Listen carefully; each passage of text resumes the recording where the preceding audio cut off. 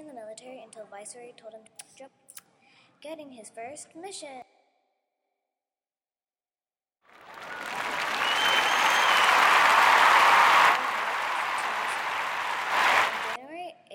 On 8th January 1774, he left Tobacco with Franciscan missionary Francisco Garcia.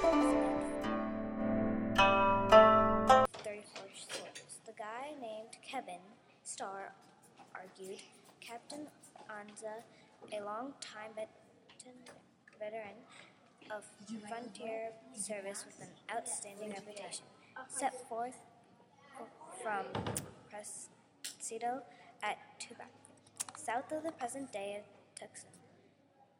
34 soldiers and one Franciscan, Francisco Garcia himself explored.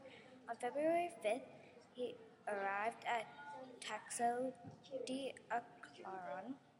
At 7:30, he set out along a made road toward the west-northwest, and having traveled 7 leagues, continually passing hills on both sides, we reached the watering place which, on account of his long distance from the road, we inferred must be one of the Jesuit fathers called Agua Escondida.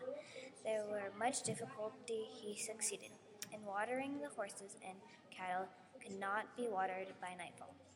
So this was left until tomorrow. Jean Baptista de Anza received help from Salvador Palma, a member of Christian tribe.